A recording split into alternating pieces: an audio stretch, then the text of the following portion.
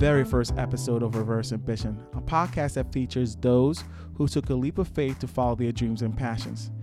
I am your host, Kelsey Cooper, aka The Social Broker, and today I will be rapping with my good friend Shayna Renee Stevenson, simply known as It's Shayna Renee on the gram. She has been an entrepreneur for a while now. She has a very interesting story of her journey to be where she is currently. She started out as a chemistry major in college, then changed into psychology. After college, she dabbled in fashion, and now she's a sports analyst in a male-dominated field. She also surprised me about a new role she's about to take on. I don't want to give away too much of our convo. You're just going to have to listen to her share her amazing journey. I hope you enjoy it. All right, let's welcome Shayna Renee. Thanks for having me, Kelsey. No worries.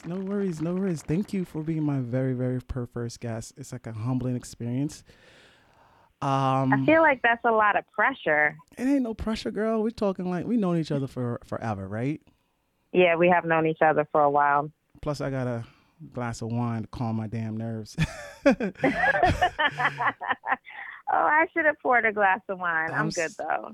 You're good? You're good? You should have let me know that's what we were doing. I didn't know that's what we were doing. This conversation is like in a coffee shop, chopping it up, catching up. One time people are busy as hell in their lives, and you got a good friend that you haven't had a chance to reach out to, and you finally, let's catch up, and after like multiple times of trying to meet, you finally meet, and then we just dive into what's going on in each other's lives. That's basically what this conversation is going to be like. All right, well, I'm excited to get it going. All right, cool. So let's get it started. Take me through your journey, girl. Where did it all start? Like, you're a psychology major, and you're now a sports analyst, and you like all sports, everything. Where did it all start? Like, So I was a sports fan as young as I can remember. My brother was an athlete. He's 5 years older than me, and he played football starting at age 6. So I basically was around sports straight out the womb. And then he played football from age 6 all the way through college. And as a family, we were always in attendance at his games. And it just kind of became the culture of our family, the lifestyle of our family. I like to refer to sports as our love language. Wow. We have group chats, like our family has group chats where we talk about sports and specifically the Knicks. And so it was also a way for me to bond with my father. Okay. I remember as a young girl, just like staying up late at night, watching Mike Tyson fights, even if they only lasted 16 seconds. Right. But like, I remember those. I used to be so mad about Remember those? Hell yeah. Yeah. I mean, but that was another way for us to connect over sports. And then even my mom, I remember her being the loudest one cheering at all of my brother's games. So it was never uncommon for me to think that women and sports didn't go together, because my mom was a huge sports fan. And again, my dad included me and her in everything that we did as a family as it related to sports. So it just kind of came natural to me. And then as I got older, a lot of the guys that I dated in high school and college and after college would always comment on how knowledgeable I was about sports and you was that girlfriend, huh? I was. You was that girlfriend, like, y'all could watch football together, and you're like, oh. Exactly. Okay. And I would debate. Kelsey, I don't play. I got a smart mouth on me, so right. So I would debate about this athlete versus that athlete, or contracts and stats. And so after hearing it for so long that I knew a lot about sports and people saying that maybe you should work in sports, I finally decided to look into it. And at the time I had worked in fashion for a little bit, and then I pivoted from fashion into straight marketing. Right. And so I thought that I would be able to leverage that marketing experience and, parlay that into a sports marketing job, which proved to be a lot more difficult than I anticipated. Sports is a very, very competitive industry, Right. like much like entertainment or music or anything that's considered sexy. Mm-hmm. And that's where my master's degree came in, because every job that I applied to, even though I knew that on paper I had really great experience, they were looking for someone who either had internships, who had a master's degree, or who had real experience in the industry. And that was something that I couldn't offer. And so I made the decision to get my master's, and I went to NYU part-time. I still maintain a full-time job. Yeah. And as soon as I was accepted into the program at NYU, hadn't even taken a class, I just updated my resume. And then suddenly I started getting callbacks from ESPN, from NBA, from the Tennis Association, from a bunch of sports organizations that otherwise had overlooked my resumes because it didn't have those keywords recruiters and headhunters look for. Right. Mm-hmm. And so I ended up accepting a position at ESPN, and that started my sports career, and that was in '07. Okay. And so it was great, and it was something that I had to take a pay cut. I was a marketing manager in my previous role, and then I had to go back down to being a marketing coordinator. But these were all strategic decisions and sacrifices that I was willing to make. Right? Mm-hmm. Yeah, in order to be in the industry that I wanted to be in. Right. Now, question. So that's how it all got started. Okay, so you went to school for psychology, but so during that whole time you were in college, you were just a big sports fanatic. So why didn't you dive into something sports related major in college? Undergrad. Well, actually, I started at Spelman as a chemistry major, Wow. as a chemistry pre-med major. Yeah. Okay, so why chemistry pre-med? See, I didn't know this. Why chemistry pre-med? What got you? I mean, like how, families are. You're going to be a lawyer, doctor. Mm-hmm. Was that exactly the reason why you wanted something safe? Plus, exactly. In my experience, I was like the first one to go away for college, so I didn't want to do anything crazy. I wanted to do the arts or philosophy or anything. I wanted something that would get me a job right out of college, because I know the sacrifices that was made for me to go, so.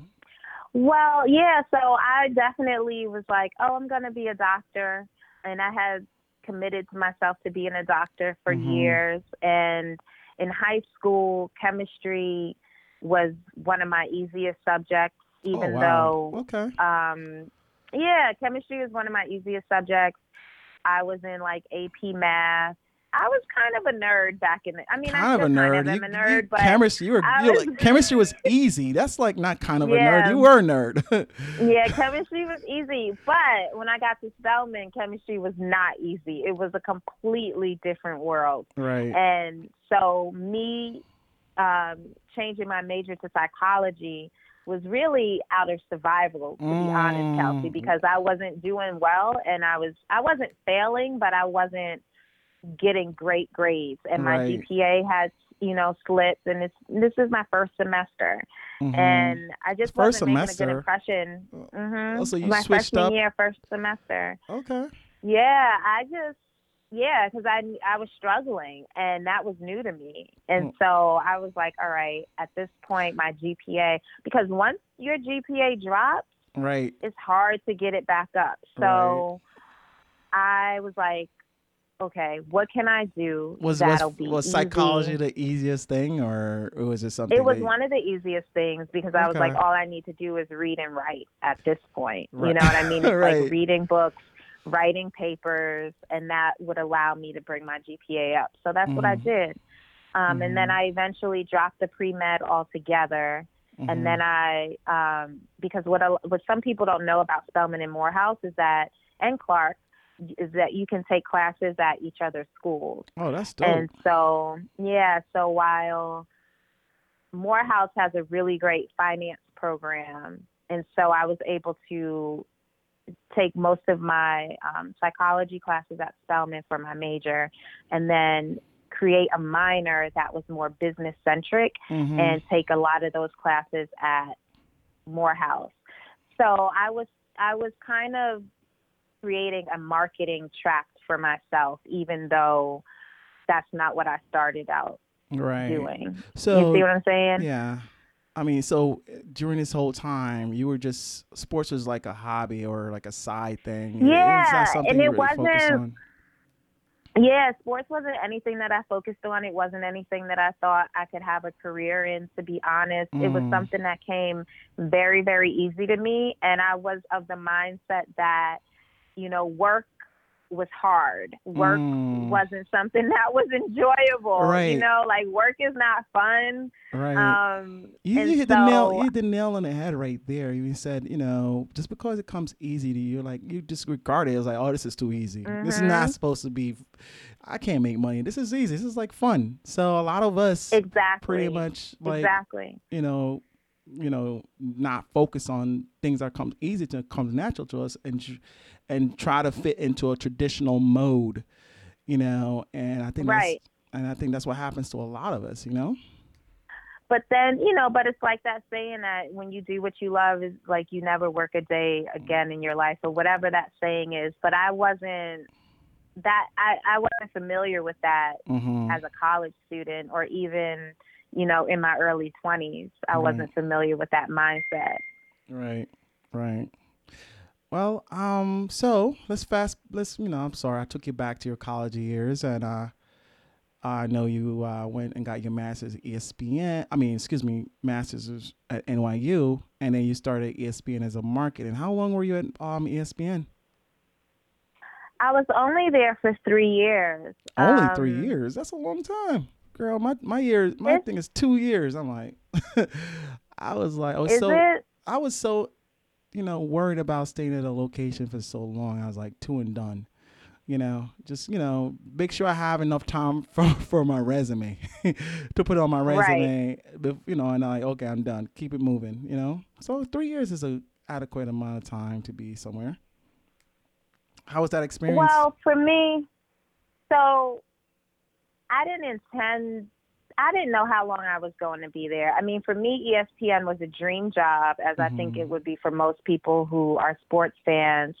Um, and like I said before, I took a pay cut, and I basically accepted a demotion as well. But my Mm-hmm. mindset was to be promoted, because up until that point, I was always promoted in every position that I had within a year. Right. And so having that same work ethic, I expected kind of the same thing to happen. But at ESPN, and particularly in their marketing department, that's just not how it works. They're more so into lateral, not promotions, but they make you have a lot of lateral moves, Mm-hmm. and they have I guess what is considered like a rotational program. So you can work on the NBA, and then transition to working on soccer, and then transition to working on basketball or baseball. And that didn't work for me, because I was like, I knew that I needed to be advancing.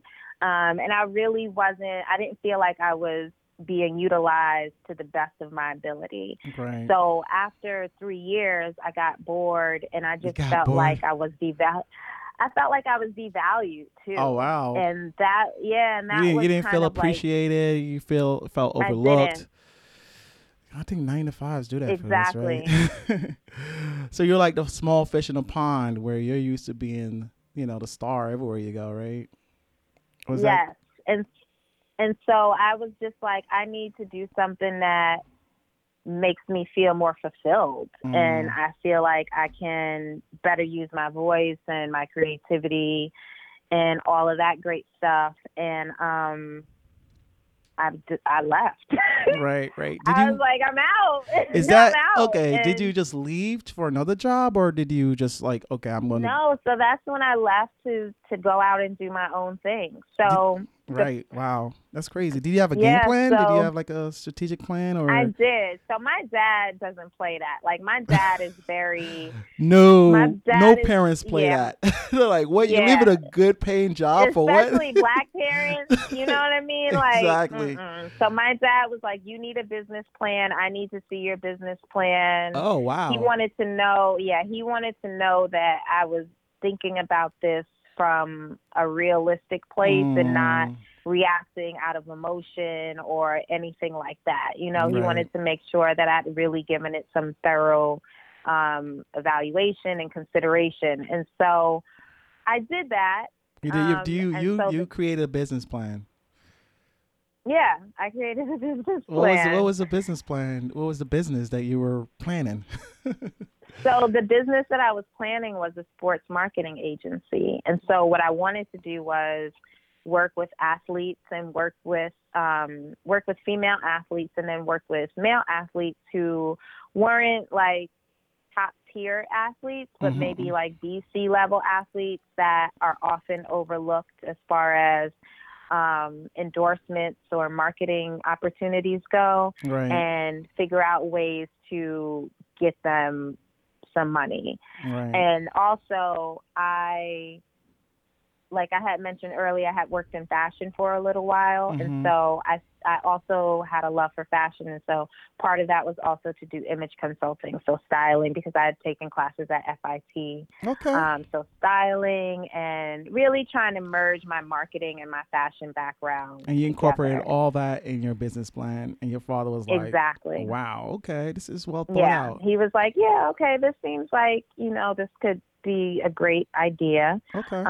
But little did I know is that um, the NBA and the NFL were both going to have a lockout, and that Oh, meant that athletes weren't really trying to spend money. And so I would take meetings. I remember going to like the NFL draft parties.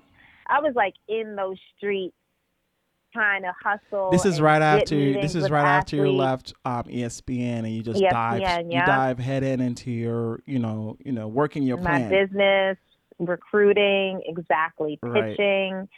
And I'd get great meetings, I'd get opportunities, and there'd be interest. And then when it was time to actually talk dollars, suddenly athletes were like, "Oh, I don't know if I could, pay for this because I don't know what's going to happen with the future of the league I and mean, my you were a job." startup. You weren't charging like ridiculous amount of money. I No, mean, it was just an I excuse. wasn't.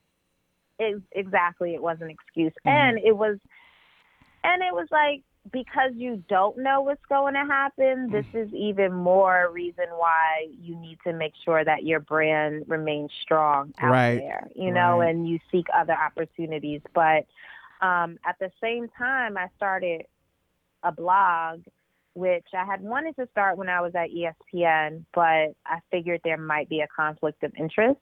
Mm. Um, and so I waited until I left to start it. And How like, long out, did you start? Did you start like 6 months, a year? um, no, it might have been a few months, like maybe 3 months. Okay, girl, you work fast. Yeah, it wasn't, You it work wasn't that fast. long, but the blog wasn't supposed to be like a business. It Mm. was more so supposed to be just kind of like a hobby where I just updated it, here and there. And I'm a Knicks, Jets, Yankees fan. Yeah, I know. And Trust me, I so, know. so it was an opportunity for me to just kind of like vent, Right. about my teams. And I'd send the link to my brother and to my parents, and I'd post it on Facebook, but I didn't really expect anybody to read it. Right. And It's then just next for thing I you. knew, It was just for you. yeah, it was So, really just for me. right. So, But was people this like a started reading pivot? it. Was this a pivot, or is it something that you were just doing as a hobby while still pursuing your? Yeah, it was. it was something that I was doing as a hobby initially, but Mm-hmm. then my brother saw the potential in my blog. Oh, okay. And at the time, you know, even though I had set out to do my sports marketing agency and I had some clients, but it wasn't lucrative, it wasn't sustainable. Mm-hmm. And he was like, well, I really see more opportunity with your blog. Like, I see huge potential for your blog. So maybe you should focus more of your energy there. Right. And it, at the time, wasn't what I wanted to hear. Wow. What did you want to but, hear, actually? Well, I wanted my sports marketing agency to pop off. Right. You know, that's what I had set out to do. And that's what I wanted to be successful at. Right. But I saw that he was right, and I recognized that, yeah, like, things aren't growing at the rate that I had hoped it would grow. So I do need to do something else. But So then again, you say you started as 3 months out, right? So it's only 3 months you've been away. No, at this point, no, because so the blog I had started out as a hobby, and then I started on like Blogger or whatever, which I don't even think exists anymore. And then once I moved it to WordPress, because people started reading it, and you know, the audience started to grow beyond just like my immediate family, and I started to get more engagement with it, and that might have been like 2 years in. Oh, okay. So like, this is like 2 years removed from, you know, a 9-to-5 job. You was doing your thing, no money coming in. You had to figure things out quickly. Or little money coming in, very little money coming in. Yeah. Right. And you had to pay rent. And how did you do it during that time? Did you rely on your savings or? Yep. So I relied on my savings, which goes much faster than you anticipate. Because I think what a lot of entrepreneurs, like, when you quit your job and if you are thoughtful about it, you do have a little cushion for yourself, right? And you're like, oh, well, I'm going to work from home. But what happens too is that you kind of want that sexy experience of going to lunch and working out at cafes, especially in the summer. All that stuff, you know what I mean? Up. Like, you want to get yourself a little glass of rosé with your laptop. It's like very Carrie Bradshaw, very like Sex in the City. Like, I want my laptop, I want my glass of rosé. I want to, you know, take myself to lunch while I eat. Or you're also, when you're trying to pitch clients, you're also taking them out to eat a lot. Right. So while I would initially start out doing dinners would turn into lunches would then turn into coffee, a breakfast, and breakfast would turn into just like, let's meet for coffee, you know, because then it was like, all right, I really don't have the funds to do this anymore. Right. Money is my savings is getting really slim, and I really need to cut back. It went quicker than you thought it would, right?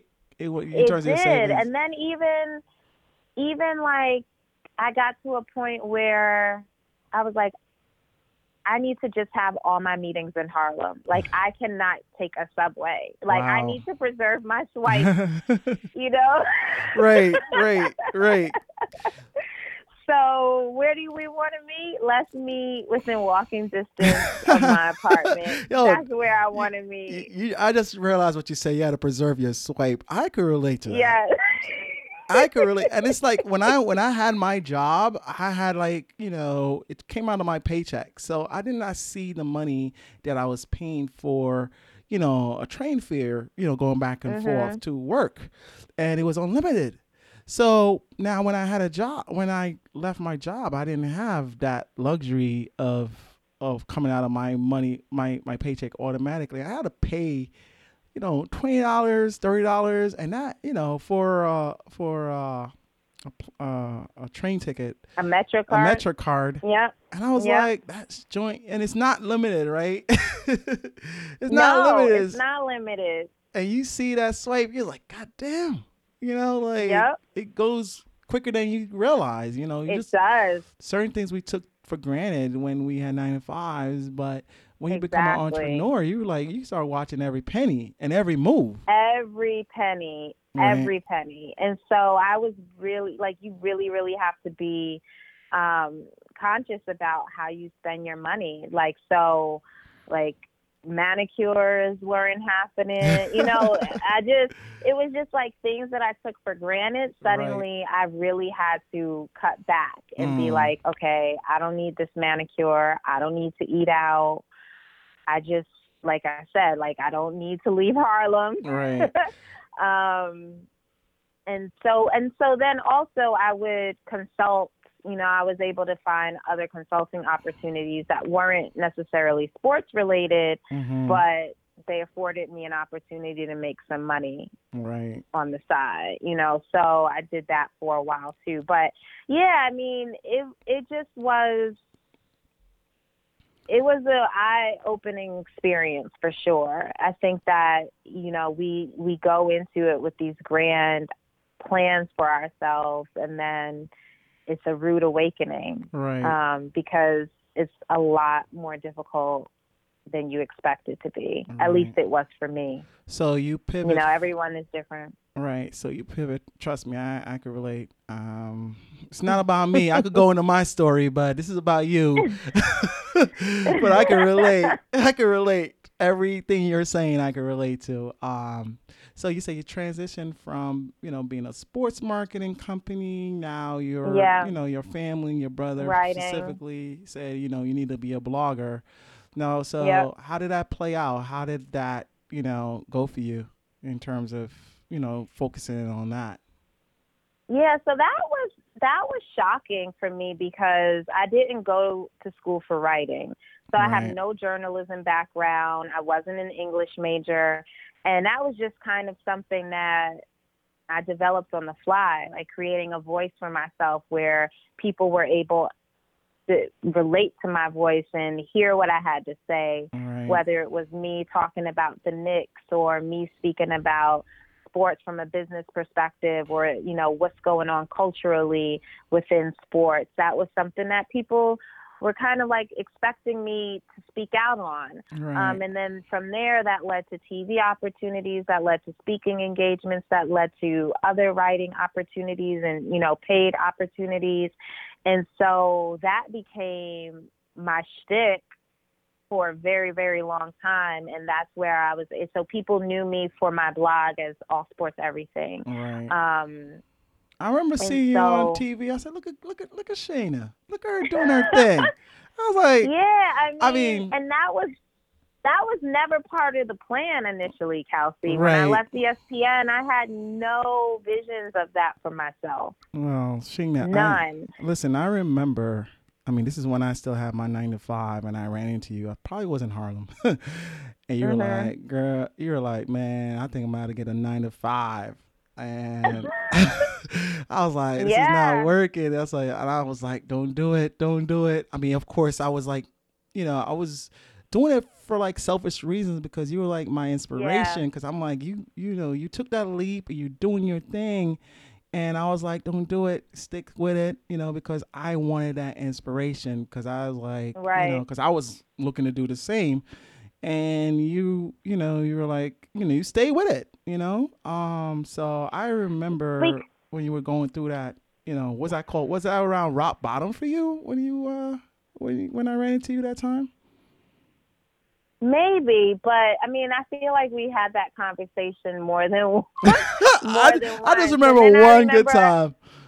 I remember also having that conversation with Fabrice a few times. I mean, Mm-hmm. there were like a lot of times when I was like on the brink. But what happens is that the universe, God, whatever that spiritual entity is for you, Mm-hmm. sends you signs that says, no, stick with it. So Right.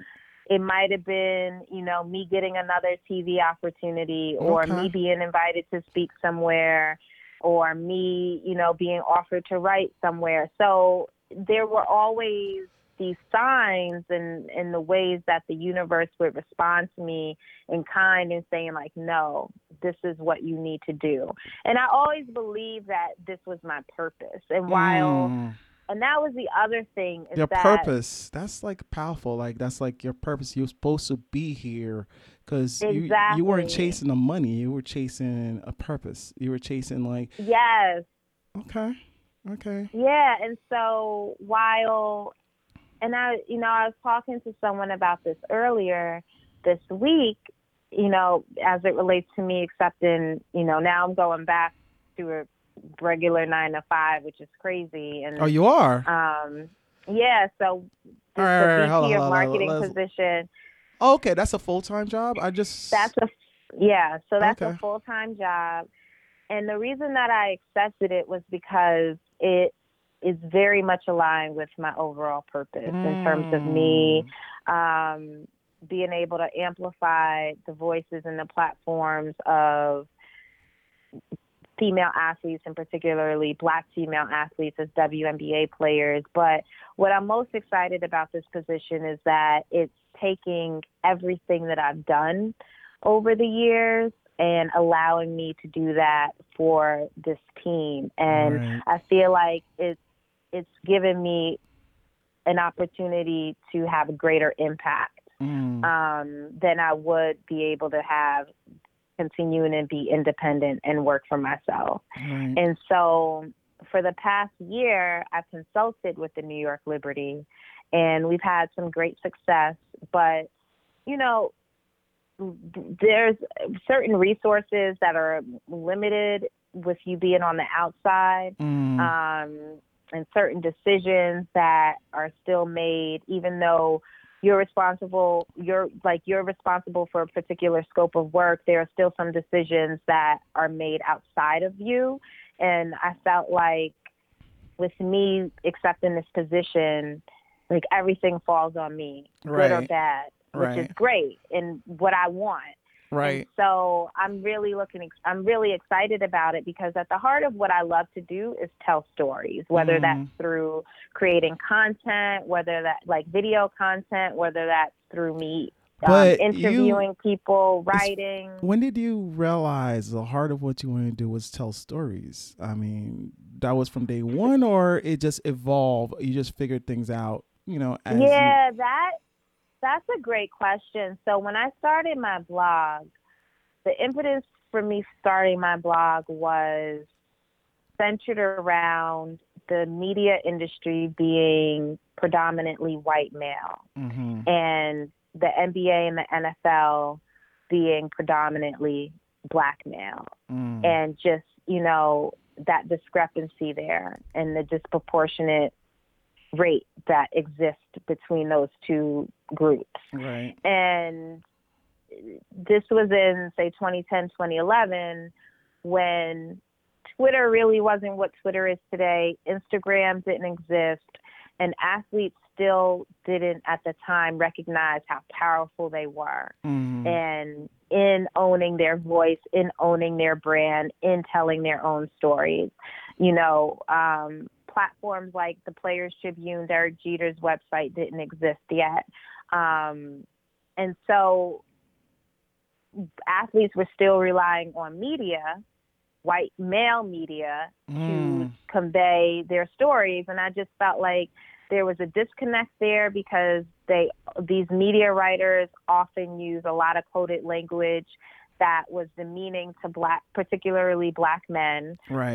And they, marginalized Black female athletes altogether. And I felt that as a Black woman who relates to Black female athletes and relates to Black male athletes, just inherently of us being Black in a shared culture, I was able to offer a different perspective, and one that was supportive, and one that was like an advocate for them.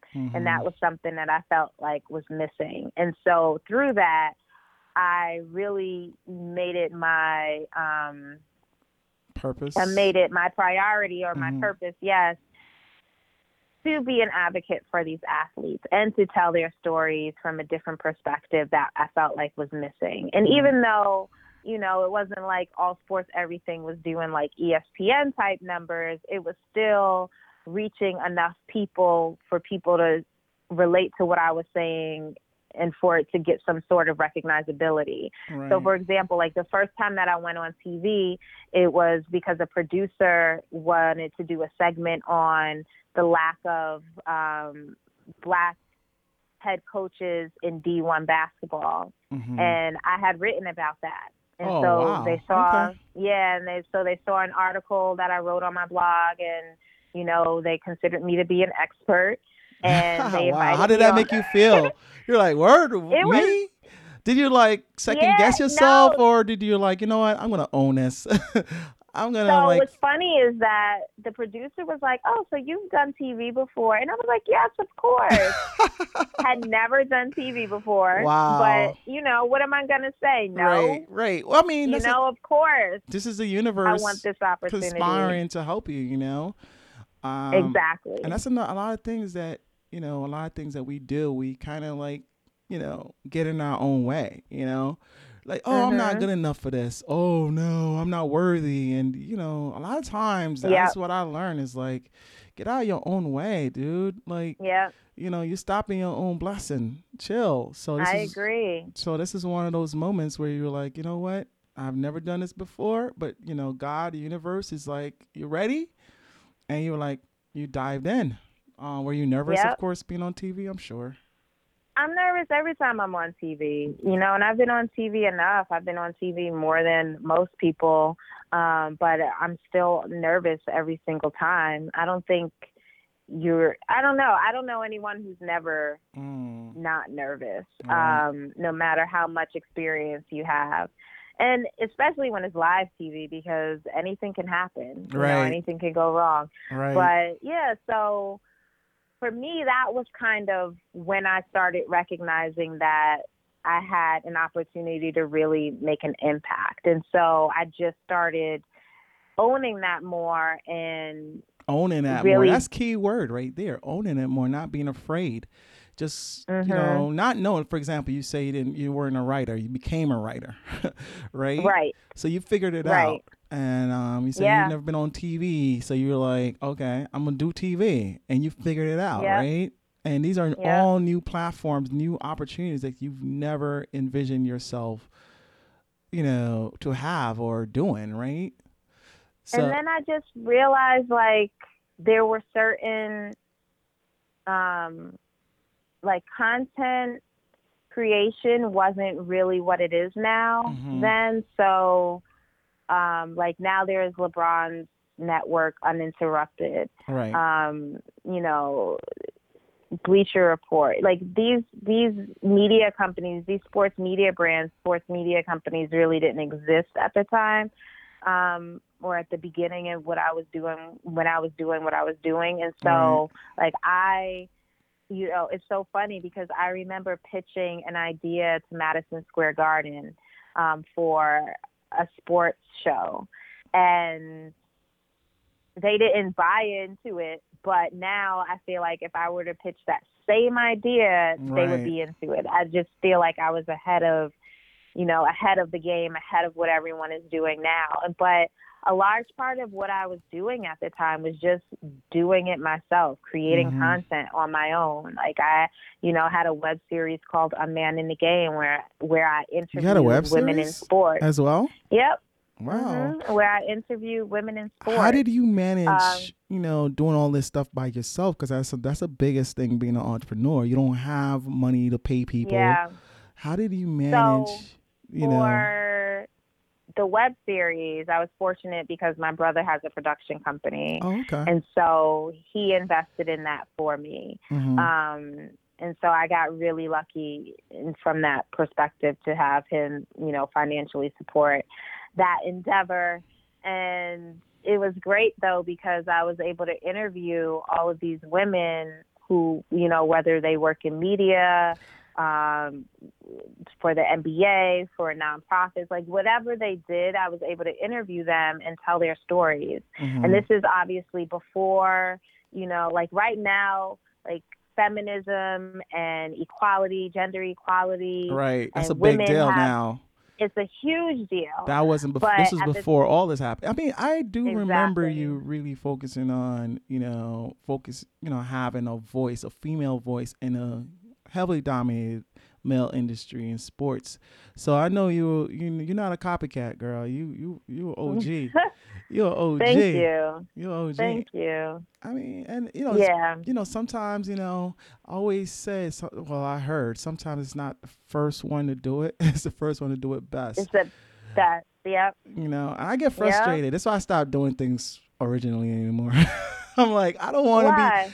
Well, I mean, it's not. I still do it, but I have to be calculated because I don't want to be the first one to go through those mistakes, and then somebody watching me, and then somebody is Yeah. going to copy all everything that I do, all the sacrifices I make, and then you're gonna take the lessons learned by just watching me and just be successful at it. So I'm really kind of. But I think, yeah, but I don't think that that's really the right way to approach it because at Hmm. the end of the day, the thing that makes it work is you. Right. And there's only one Kelsey Cooper, True. so True. while there's so many copycats out there, they don't have your sauce. You Mm. have the original sauce, the original flavor that can't be duplicated no Right. matter how many people try. And so that originality is, I feel like, the key differentiator between you doing something and someone else coming behind you and copying, what Right. you've already created. You know what? I was having that conversation with another friend of mine. I'm like, I'm so frustrated because I'm starting something, making sacrifices and doing all these things from scratch, and then other people got flood the same, start doing the same thing and saturating the product and whatnot. I'm like, Mhm. my biggest frustration is like, I just want to get paid. Just let me get like a couple of checks before, because I just want to make my money back. You know what I'm saying? Yeah. I want to make Yeah. my money That's back real. before it's no longer a thing. So that's like my Yep. biggest thing. But you're right. At the end of the day, you are, being original is the best thing to be. And one thing, my boy told me was like, you also gotta also think about once, you know, taking it to the next level. It forces you to keep moving.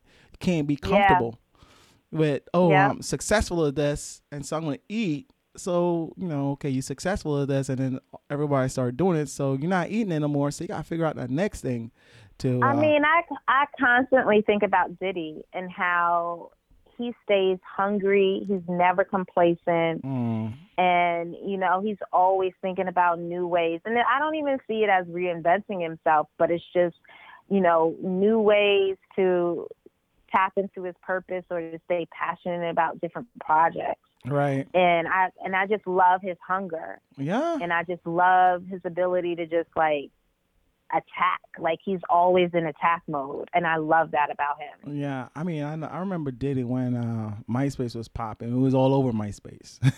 When Twitter was Mhm. popping, he was all over Twitter. When Instagram is a thing now, he's all over Yeah. Instagram. And Diddy's been in the game for a while, right? He's like what, 50 something or close to 50 something. Well, yeah. I So think him and Jay are about the same age, so about right. 49, 48, 49. I definitely look at him as an inspiration because you might not necessarily like the things that he does, but you gotta respect the man. He's been on top of his game for a while, and then that does not happen automatically. As we know, as entrepreneur, checks is not gonna Yep. arrive at your in your mailbox automatically. You gotta go out there and hunt, get those checks. Exactly. You know. Exactly. And it doesn't matter if Exactly. you're a beginner or seasoned entrepreneur. You can't just. It's not for the weak. It's not for the lazy. Yep. You know. I agree. It's so true. Right. So I know we've kind of dive into a lot of stuff. So you went from a chemistry major to psychology major to ESPN marketing to be a sports marketing company to be a blogger to be a personality, a platform, Mhm. and now you're going to accept this position with the New York Liberty. Is it the New York Liberty you got? Yeah. Mhm. As a VP. So how do you feel about your journey, in terms of any regrets, or if you had to do something No, differently, what would you do I would differently? change nothing. I would Mm, change nothing. I think that everything that I've been able to experience over I guess these 9 years, Mm-hmm. has positioned me perfectly for where I am today. You Mm-hmm. know, I feel like you are exactly where you're supposed to be. And trust me, I've had so many detours. But I that's like, can't even begin to listen, that's, explain how many detours and this is why we're I've having this had. conversation, because I mean, I had like a grandiose plan when I left my job, and everything that you projected or forecasted, nothing ever happens the way you forecast, at least from my At all. perspective, at For all. better and for worse. Right, exactly. For better, for worse, it could be a bad thing, it could be Yeah. a negative thing, but you just gotta know how to adjust and keep going, right? And it's all about Yeah. survival of the fittest. And then, Yep. thing about it is being an entrepreneur, that you really have to, whatever you decide, you leaving this 9 to 5 to pursue, you got to be very passionate about it, because every day, and this is from my experience, everything is going to be like, why am I doing this? The logical things, logical signs is like, dude, you need to get a 9 to 5, but you're so passionate about what you're doing, you're like, no, I'm not going to do that. So you really have to be passionate about what you're doing. I mean, from my perspective, I think that's I agree. And I think, and for me, the one of the only reasons I'm accepting this position is because it is perfectly aligned with my purpose and my passion. right. And it, like I said before, like everything that I've done building up to this point has positioned me to be able to succeed in this. Right. And, you know, as I reflect back on, like I said, like all the detours that I had, like at the time, a lot of it was frustrating. Some of it never made sense to me. Mm-hmm. But at the end of the day, like all of the dots connect. Right. And like I said again, I'm supposed to be exactly where I am.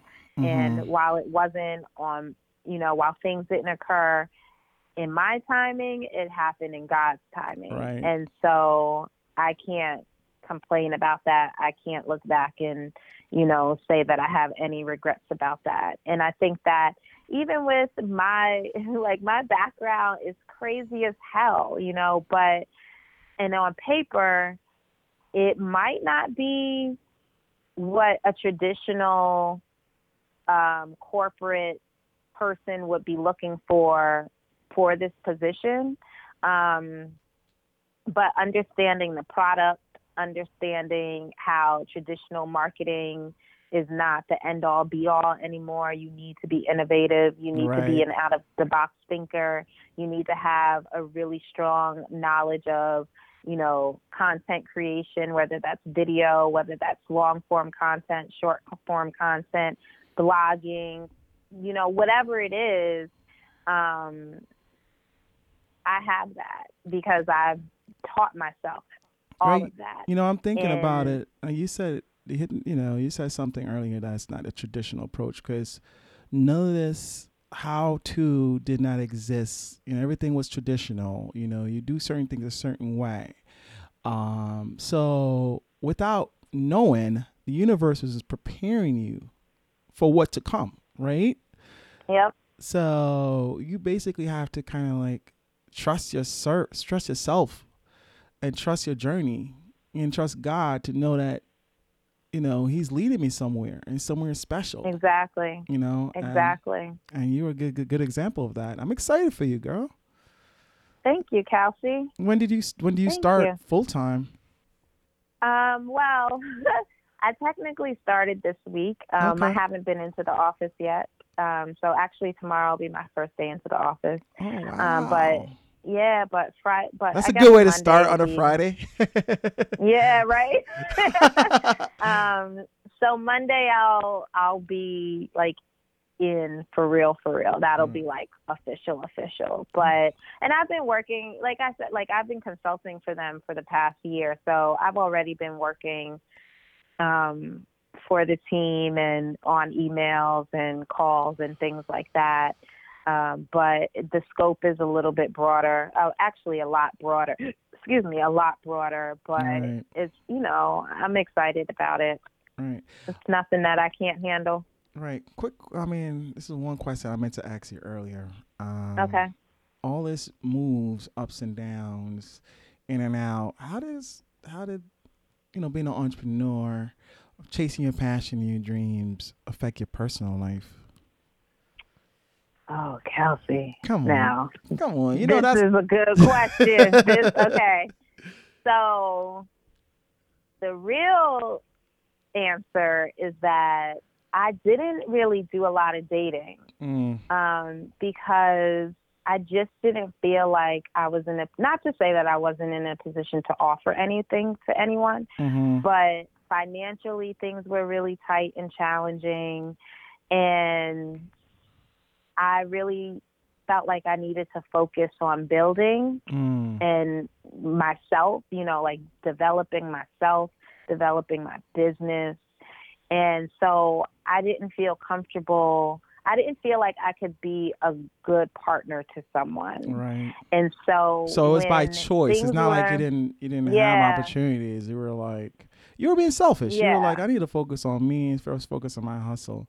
Especially because I've never been one to rely on a man. Right. And so, if I expect you to bring certain things to the table, then I expect myself to bring that to the table as well, so we can build together and create a great partnership.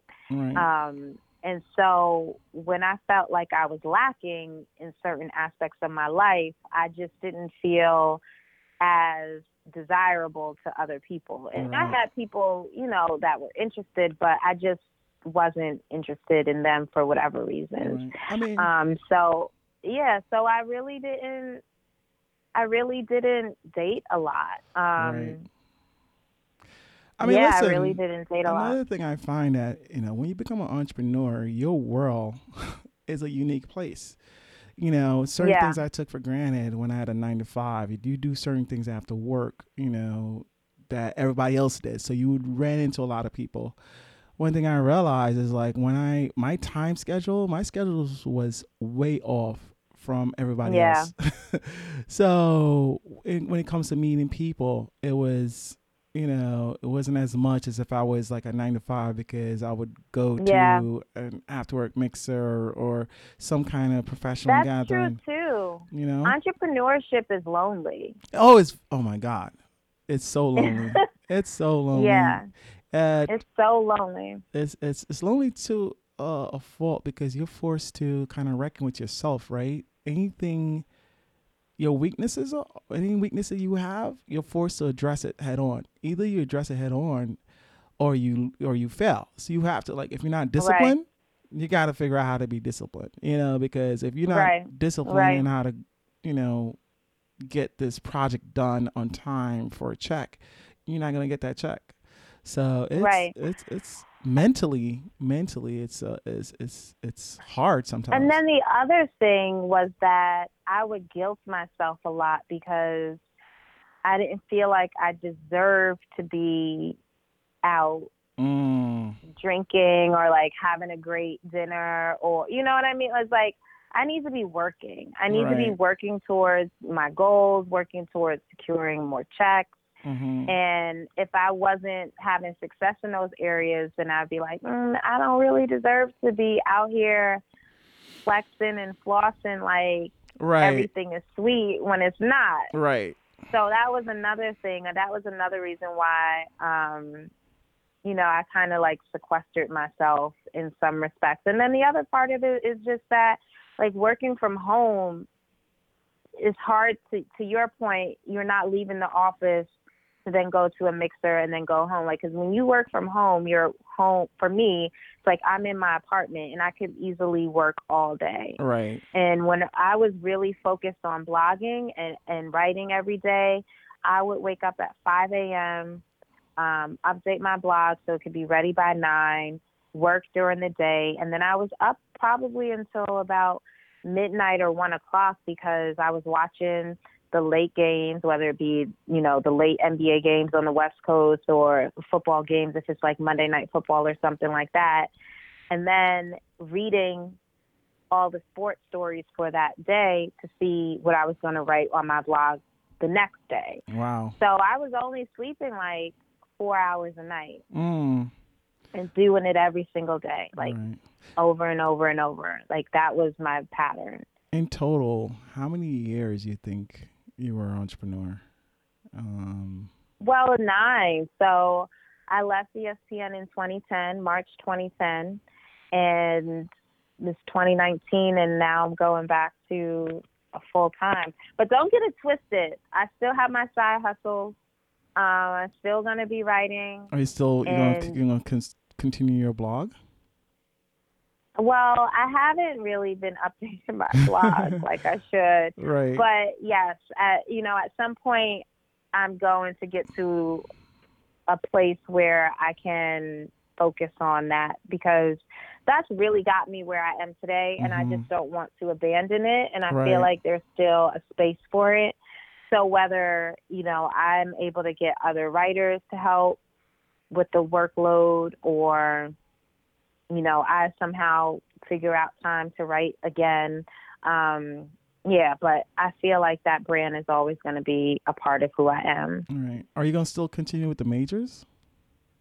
Yes, of course. So that's dope. Majors. We didn't dive into that a little bit. So, okay. At all. So let me know, what is the majors? I think it's a dope movement, but I'll let you tell the audience about the majors and all the dopeness about it.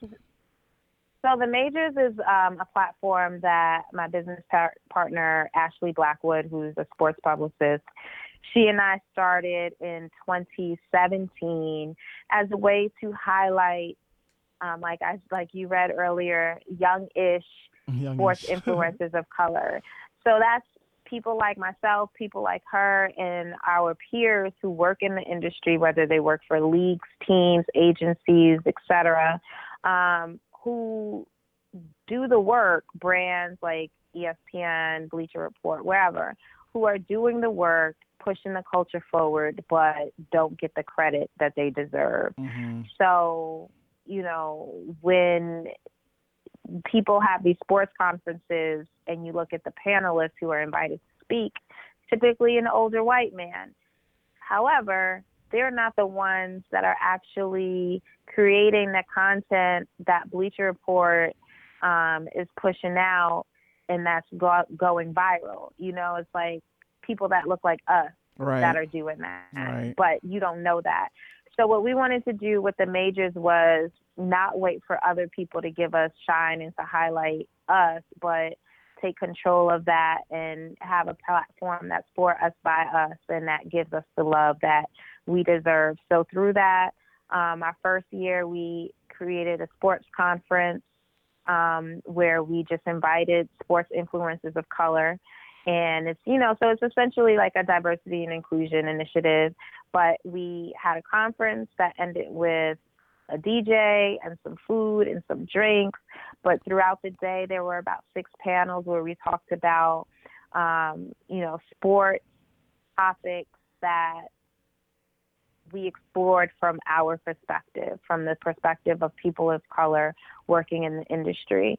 And then we've had like pop-up dinners. We've hosted smaller panels. We've hosted movie screenings. And it's another way for us within this industry to connect and to collaborate, to build. Through the majors, people have collaborated on creating podcasts together, other businesses together, and it's just been really great. So that's what the majors is, and we have a lot of work to do. Mm-hmm. I mean, it's challenging because, it's not our priority. I don't want to say it's not our priority, but it's not your bread and butter right now. It's exactly, another passion that you guys have, that you guys are sacrificing for. Exactly. And so while we see the opportunity there and people are really excited about it, we just have to do a better job of finding time to commit to being able to build the brand in the way that we envision it. Right. But so the majors is definitely still going to be around. It's just another thing on our plate. Right. Listen, girl, I could talk to you forever, right? Because you seem to have so much. I mean, I got so much other stuff that I want to talk to you about. I know it's been like an hour, almost an hour. So I want to wrap it up. Okay.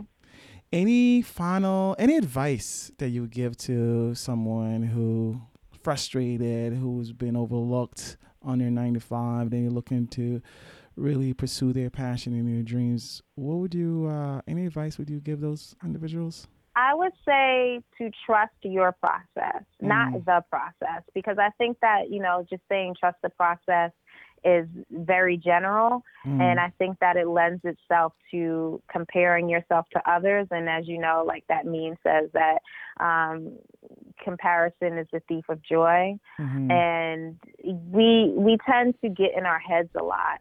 And we tend to look at other people who we admire. We look at other people's journeys and we compare where we are to them. And that's just not a fair comparison because, one, you don't know what that other person has experienced to get where they are. And honestly, like, you don't know, like, if they've sold their soul to get where they are. Right. It can all be a front. Right. You just don't know. You don't know. So I would say to trust your process. And if it's coming from a place of,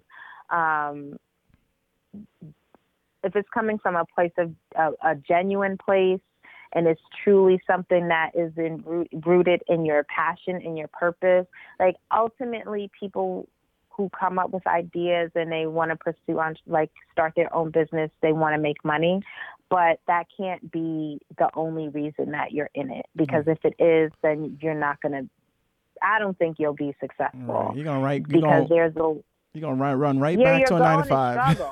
Yeah, you're going to struggle, and you have to be okay with struggling. Right. You have to be okay with failure. You have to be okay with hearing no.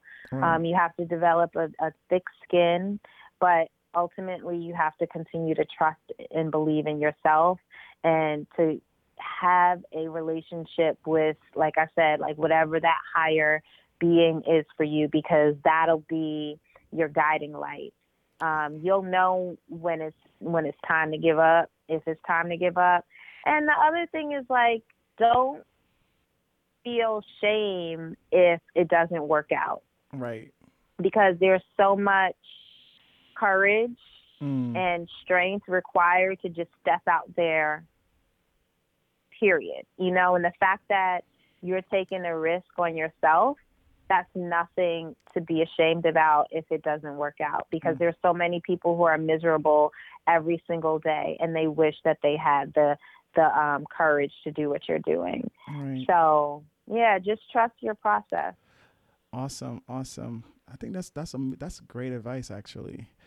I have a saying that I developed over the years of being an entrepreneur. That's me talking to myself. Trust God, trust yourself, and trust your journey. And that's pretty much what you basically just said, Yeah. Yep, it is. Well, ladies and gentlemen, there you go. I've been rapping with my good friend, Shana Stevenson, Shana Renee, all sports, everything. She has an amazing story, but we got to wrap up. Thank you guys for listening, and tune in for the next episode of Reverse Ambition. Thanks, Shana. Appreciate you. Thanks, Kelsey. Thanks for having me.